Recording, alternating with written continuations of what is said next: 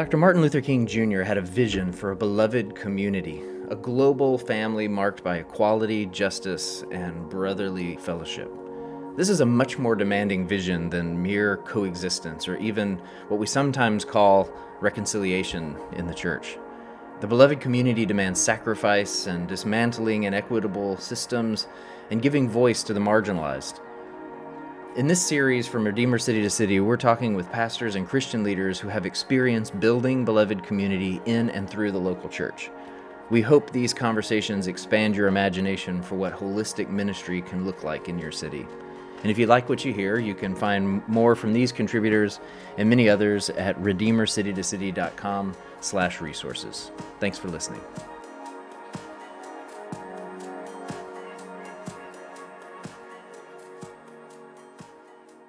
In this episode, I'm speaking with Ren Kabente, who is pastor and planter of Uptown Community Church in the Washington Heights neighborhood of Manhattan.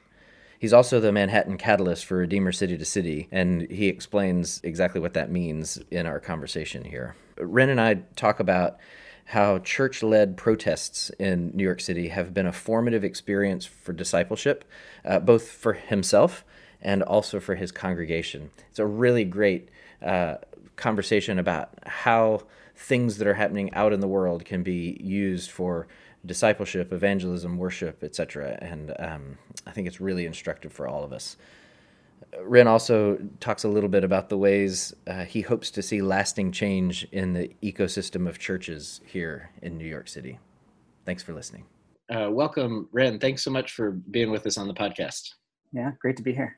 Ren, you and I work in adjacency to each other at City to City, and much less adjacency now because we've been working remotely for 3 months. But we also are we're in the same neck of the woods here in Manhattan. Not too far from each other. So we have some adjacency now and adjacency at City to City. Tell us a little bit about your work at City to City and your Uptown Community Church where you're a pastor. Yeah, sure. I'm at City to City. I'm on the New York team, and it's in a role that's called the Manhattan Catalyst, which for our church planting ecosystem means that I keep relationships warm with church planters and networks and anybody who might be interested in church planting specifically in Manhattan. Like everybody at City to City, I get drawn into other things. But my main role is recruiting, relationship building. We do an event 3 times a year called the Manhattan Pastors Gathering. And there's some consulting and training that is involved with that, but that's at City to City. And then at the same time, I'm the senior pastor at Uptown Community Church. We planted about 12 years ago in our neighborhood. And it's as you know, it's a neighborhood that's the northern two-most neighborhoods in Manhattan, Washington Heights and Inwood. And it's primarily flavored by Dominican and Jewish populations, mostly Dominican. So, you can get a cafe con leche and a Starbucks in our neighborhood because there's also a gentrifying influence up here. But really, it is a neighborhood that is driven by immigrant families. Manny Ramirez and Henry Kissinger went to our local high school, George Washington High School. Neither of them graduated for different reasons, but you can sort of get a flavor of the neighborhood from there. And our church is connected to the land here. We're in these neighborhoods. Most of our folks can walk to our church. I'm ethnically Japanese Filipino. And so one question, you can't see that on a podcast, but a question that some people ask about our church is, what in the world are you doing trying to plant in a neighborhood like that?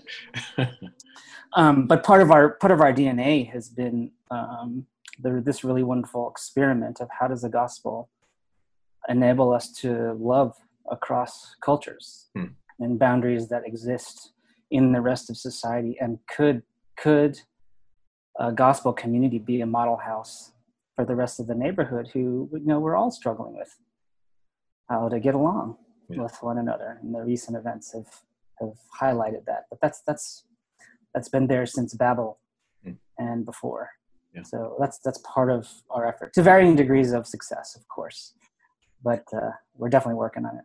We had Al Santino on the podcast not long ago. Al is a dear man who does incredible work, and I know he he attends Uptown Community Church. Yeah, he's our neighborhood renewal coordinator. Neighborhood renewal coordinator. Good.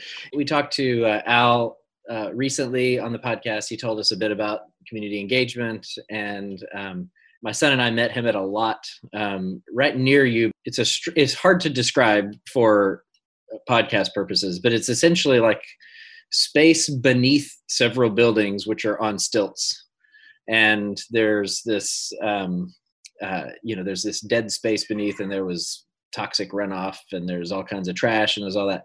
And it had been a couple of months because of the stay-at-home orders since people had been out to clean, and so my son and I went and met him there.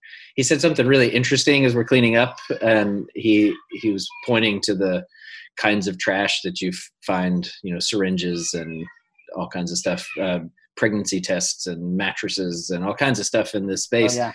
And he said, all the dysfunctions of the neighborhood find their way into these spaces in the city. And I thought that was just a really powerful statement, and kind of had that mental image now of those little quiet spaces that you kind of walk by in the city, accumulating the dysfunctions of a neighborhood or whatever. And so I know you guys are active in your neighborhood with community engagement, things through Viva Uptown and other things.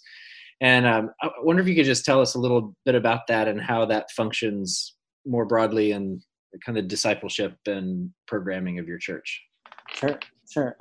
So we're a small church, and 2 years into our church plant, doing some thinking about being a church in the neighborhood, for the neighborhood, and finding spaces like Fairview Avenue, which for 30 years nothing has been happening. It was collecting all of that, and nobody was doing anything about it. And there's spaces like that, as you just described, all over the neighborhood, not just physical spaces, but social spaces as well.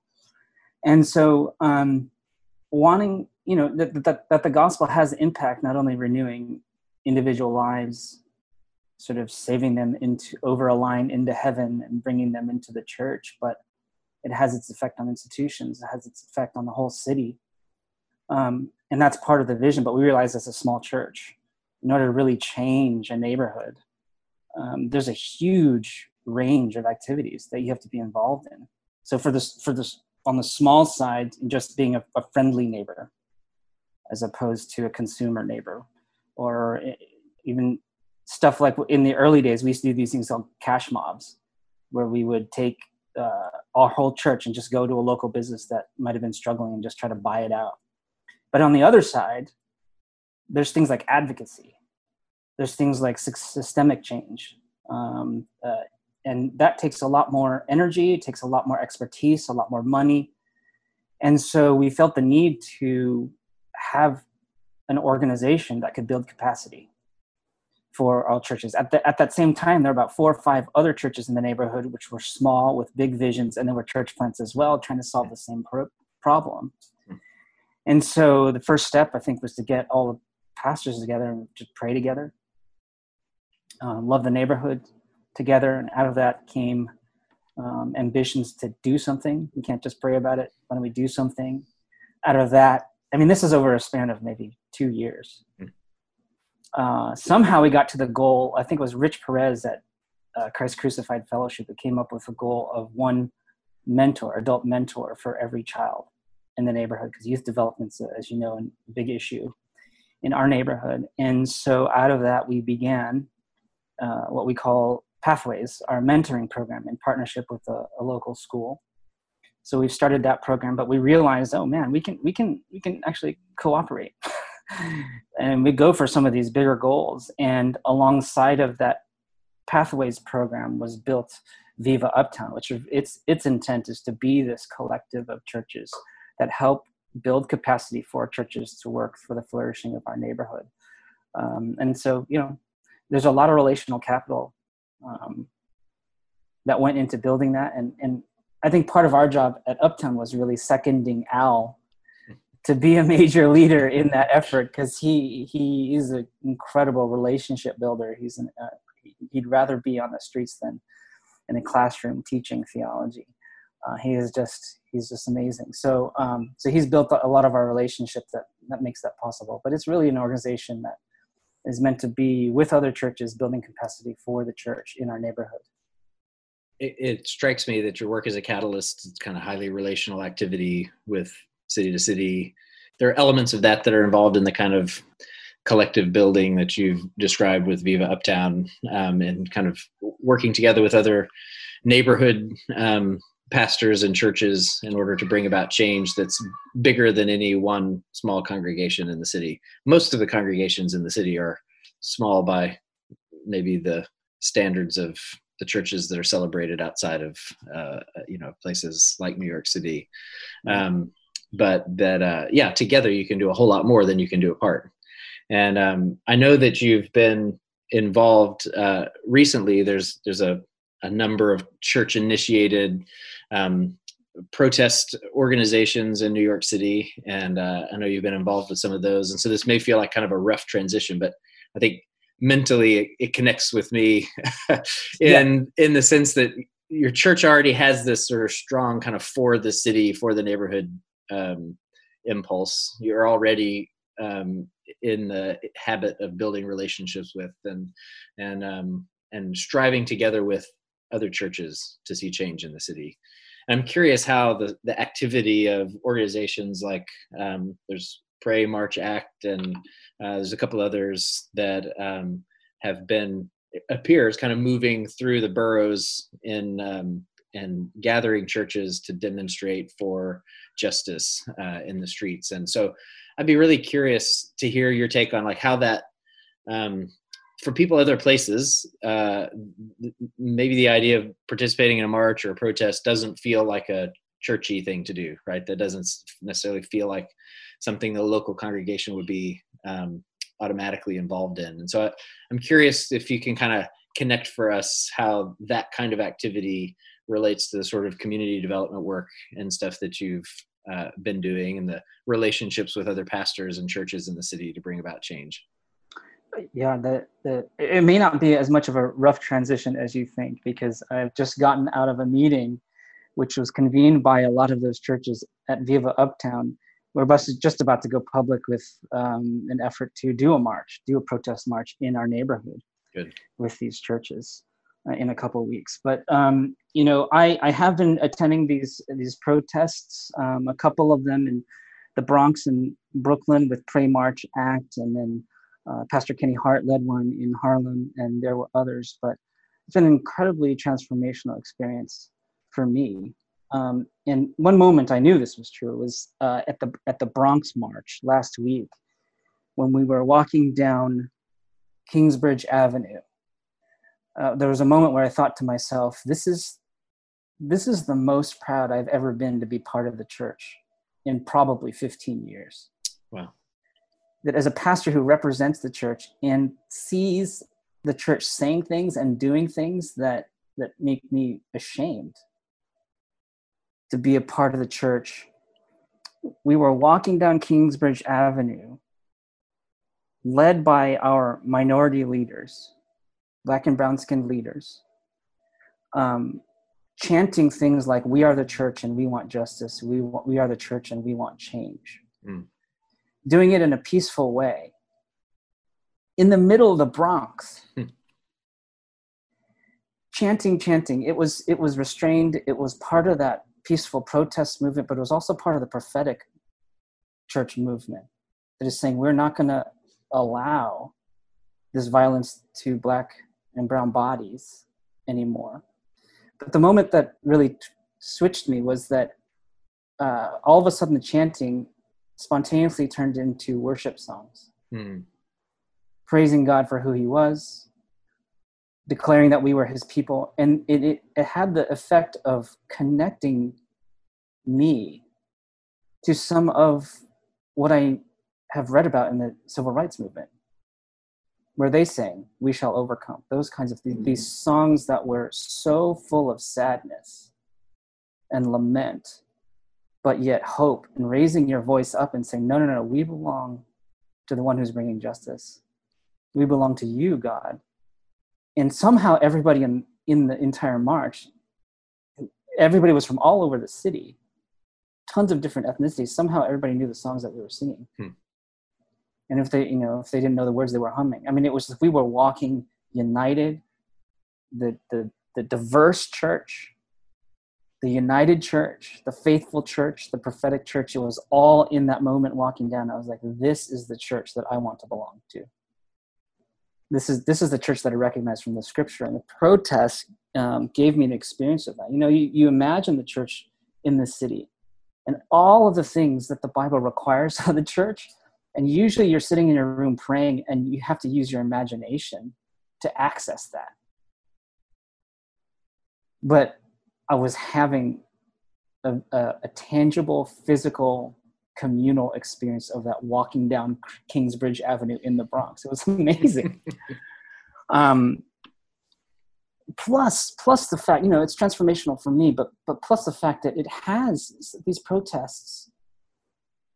You can give them credit in this moment for being a legitimate political accelerant or a societal accelerant. That they have, Fortune 500 companies are rethinking the way they're doing things. We're forcing legislatures to push through laws demanding accountability for the violence against Black bodies in a way that wouldn't have happened except for the protests. So I think it's a legitimate speech, at least in this time. I know there's a lot of research on whether or not protests are actually helpful or not. But in this moment, if people are looking for something to do, I think it actually works, especially when it's done in a distinctly Christian way. It's very, very powerful. Yeah. It strikes me, the irony of something that you just said is that the united, diverse church across the city is together and singing in one voice, in the streets of the Bronx. I think it's very interesting. We often talk about intentionally multi-ethnic ministry as being a vision of the end of Revelation, where every tribe and tongue and people are worshiping before the throne. And I think I typically imagine that happening inside a building, or in the sort of worship space. And it's sort of ironic that that where that happened is not where you had a very tangible experience of that vision, was not inside a church building, but out in the city on a march with people from different denominational backgrounds, different ethnic backgrounds, et cetera. I think it's a sort of inside out of the expectation, which is that those things should be happening in the church. And yet statistically, they're not happening in the church, but they seem to be happening on the street in those moments. It also struck me that, a lot of the pleas that you see in social media and other places, some of the frustration against these kinds of demonstrations is that they're divisive, right? That they're highlighting divisions. But I think when you're on the ground, I think it may have been the first of these Pray March Act events in Brooklyn a couple of weeks ago, and was very struck by the fact that this is not a dividing moment, at least not for the people who are here. This is a unifying moment. And so whatever it may look like on a screen somewhere else, in this moment, there's a great sense of celebration of God's diversity and also the unity in this cause, which is really powerful. Yeah, and it was actually really interesting, the Brooklyn March as well, because I know they originally thought it was going to be 300. And then the church really showed up, and it was over 2,000. Mm-hmm. It was so big that a lot of people couldn't hear the speakers at the front. But it was also so big that that number one, people around in Brooklyn were sort of looking at it and saying like, wow, this is amazing. And they were taking pictures of it. But it was also so big enough that it got the attention of some other groups, and they actually joined the march and changed some of the chants to things that that were less Christian. But that experience, and it was different in the Bronx, where it was a little bit clearer. And I think also because it was a little bit smaller, the chants were a little bit more controllable. But what it highlighted for me is that we really do, that as the church, we really do have a distinct voice that that is helpful and that is accepted by an awful lot of the folks outside the church. Mm. So when we want mark down, like, there's, you can go NWA FTP about it, or you can say we are the church. We are, we want justice, we want peace, and we want change. And you can be just as prophetic, but in this restrained way, because we know we can give that job of justice to God. Mm-hmm. And that, that's the foundation of nonviolent protest, et cetera. But that is a necessary voice that I think is welcomed by an awful lot of society. And if you do it in the right way, you can get things done. You can be accepted. So wonderful. I think it was Michael Carrion in the Bronx afterwards was remarking to me, the goal was sort of prophetic. Let's be prophetic. But he was realizing this is evangelistic. Mm-hmm. As well, that people in the society are closer to being Christian than they think. Mm. And we're just going out there and saying we're doing more than they're doing, but we're doing it in a way that's more thoughtful and more productive to society. And I think that's an opportunity. Well, yeah, now this all comes at a really unique time, because it's easy to forget that we're still in a pandemic and that New York City has started to sort of open up, but it's still very much the movement is pretty limited, and there are kind of new classes of I guess we're in phase one, so there's kind of new classes of essential workers, construction workers, and other things. But churches still aren't meeting, and there's a lot of restaurants are still not taking inside diners and all that. So it's interesting that that March of Brooklyn was the first time I had seen people I knew in like 3 months. So it was really great. Like, wow, other people that I'm not seeing on a screen. This is fantastic. But it's interesting. It's odd that this is happening at a time when we're not gathering for worship, right? And so if there's something that seems significant in all of that to me as well, that really the only time I've been together with other Christians since March outside of my family has been in this very public space of this walk in Brooklyn. And then now I'm very glad to hear that they're coming potentially this way uptown. I'm curious how, as a pastor, you're sort of leading through this, because you don't have physical proximity with your congregation right now. And what does it look like to kind of integrate some of this activity with your discipleship at the local church level? Yeah, I think in some ways it's difficult, because obviously there's 2 pandemics going on that you have to deal with in your church. If I were to be honest, I think I sensed in my church that about the time that all of this protest activity came up, my church maybe was getting pretty sick of the sermons on endurance, the pandemic. And so maybe, I don't know. Yeah. So the switch maybe was, terrible circumstances, but maybe fresh air. But I think also in some ways the Zoom format helps people to be a little bit more focused in their discussions. I think we probably felt like we've had better conversations about these things, very difficult and hard conversations in the church, even though this is a value for us. What this has highlighted is that we have a long, long way to go. That there's such a thing as superficial diversity, and the amount of hurt that this has brought up varies deeply, obviously, depending on your skin color. Mm-hmm. You're going to experience what's happening differently. So our discussions have been good, but like we have arranged, we have some of our Black congregants who are looking at my sermons and looking at my activity and our activity and protest, grateful but hurting, and with a little bit of side eye as to whether or not this is going to last, because that's the record of the church. That we are what they call it, the performative ally, that our repentance and our activity lasts not as long as the suffering exists, but as long as I feel guilty. And I do things to sort of make myself sort of feel better. And then we have a certain percentage of our white folks who are feeling really alienated by the sermons and asking questions about, I am supposed to repent, I wasn't the DA that refused to Hmm. prosecute Ahmaud Arbery. I didn't own slaves, those kinds of things. So there's a huge range, and we realize that that's, I think, the challenge for a diverse community. Now, one resource that's been super helpful for me has been Brenda Salter McNeil's book. It's called Roadmap to Reconciliation. And she has a process that she says she walks churches through. It looks linear, but it isn't necessarily. The first 4 stages, not to be teaching on your podcast, but working this out from my own head. Yeah.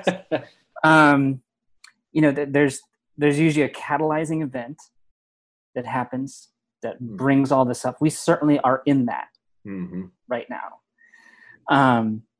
Then the second stage is realization, where the church or a critical mass of people in the church realize that they need to repent and that there's a problem. And the third stage is identification, where people begin to be partners in pain, identify with each other's pain, and they start to realize that we can only overcome this as a group. And then the fourth stage, there's more stages after that, but she says where churches start to fire her because it gets too difficult is in what's called the preparation stage, which is really where they need to start planning for how they're going to combat this. And they realize that all the things that they have to give up. They start having to count the cost. They start realizing the changes that they're making have to be permanent. And so my point is, when in my church, the way I'm thinking about it is that we have so many people along on the map of what their experience is, that process that we just described, it's not linear. It's happening sort of in circles. And I think she deals with this in the book. But what the protests have done for us is provided an entry point for discipleship, no matter where you are. It's a catalyzing event. It's helping people to realize that they need to repent, because they go to these marches, they're kind of scared, but then they hear biblical protest speeches and they hear stories about real pain, and they come to a realization, or they identify or participate or prepare, and they hear all of these things. One of our members, who was white, gave a sermon reacting to the events, made an invitation to come to a vigil in our neighborhood. He went to the vigil, but he left early because he was with his kids, and he got a little scared. Some of the language got strong, or he was just afraid at what might happen. There were police there, and it spooked him, and he went away. And he went home and thought about it. And then he came into one of our small groups, and in community, they started to discuss, why did you leave? What happened there? What does the Bible say? If God convicted you to go, why did you leave? And so he was convicted, and he worked it out in community. We prayed about it. And the next day we went to we made an opportunity to go to another protest, and he went as a way of repentance, as a way of standing up for his Black brothers and sisters. He was developed. What was that? Was that a catalyzing event? Was that realization? Was it identification? So these protests, I think, have provided a discipleship piece that, and also folks who have side-eye, or folks that are performative allies, it gave them something to do in response in such a way that they didn't feel like it was just, it's just another protest, because the protests are having their effect right now. I think they feel like they're changing the world. So that's why it's sort of operated. Now, the real challenge is longevity. Right. Is whether or not this is going to live in our bones and in our souls over the long haul, when the rest of the world's protests die down, but the pain of people in our churches goes on. Or it's so long. And that was actually one of the things that was brought up in our community discussions. One of our Black members said, listen, this is essentially said, like, we don't trust you on this. We're opening up in our fear because we're following God. We're waiting for the other shoe to drop, but we're trusting God. and this is a Jesus thing. We know you can't do this, and so we all have to trust God together. So in discipleship, like the protests have just been a way of entering into those transformative experiences that you can bring now into the mirror of Scripture and really get an assessment of where you are in your walk with Christ. So they've been very, very helpful, which is why, now we're buying into organizing a protest in our neighborhood. Mm-hmm. Yeah. Well, that's a really helpful perspective. And I think it's interesting and instructive to think about the things that are happening in the world. And you've touched on this in a couple of ways. One was, Mike carry on mentioning that this is, it's not just a prophetic moment, it's also an evangelistic moment, and thinking it's not just an opportunity to stand with other churches or with Black and brown brothers and sisters, but also it's a discipleship moment. And I think it takes a certain amount of sensitivity to the Spirit, and maybe creativity to recognize that all of that sort of formative activity doesn't just happen inside the church, right? It's happening out in the world, and we're invited to join it. And in the process of joining it and accepting it as an opportunity for evangelism or prophetic proclamation or discipleship, it can be those things. But you could also be resistant to it and miss it. And so there's a really interesting opportunity there. I appreciate the way you've articulated that. Yeah. And I think it's definitely a new skill for me, because I'm in a denomination where you solve everything by teaching. That how do you solve racism? Well, let's have a class on how not to be racist. But then because you know it, you think you've done it. Mm-hmm. And so that's why I think there's been a trend, that's why it's helpful for me, is that you need to find opportunities to have transformational experiences to really shine a light on where you lack and where you need to repent and take shelter under Christ for your responsibility for killing, our Black brothers and sisters, like to sit with that. Teaching doesn't do that in the same way. Mm-hmm. And so that's why I'm grateful for these opportunities. Yeah. So that's a new skill. How do we create and find those experiences? Yeah. To fail. Yeah.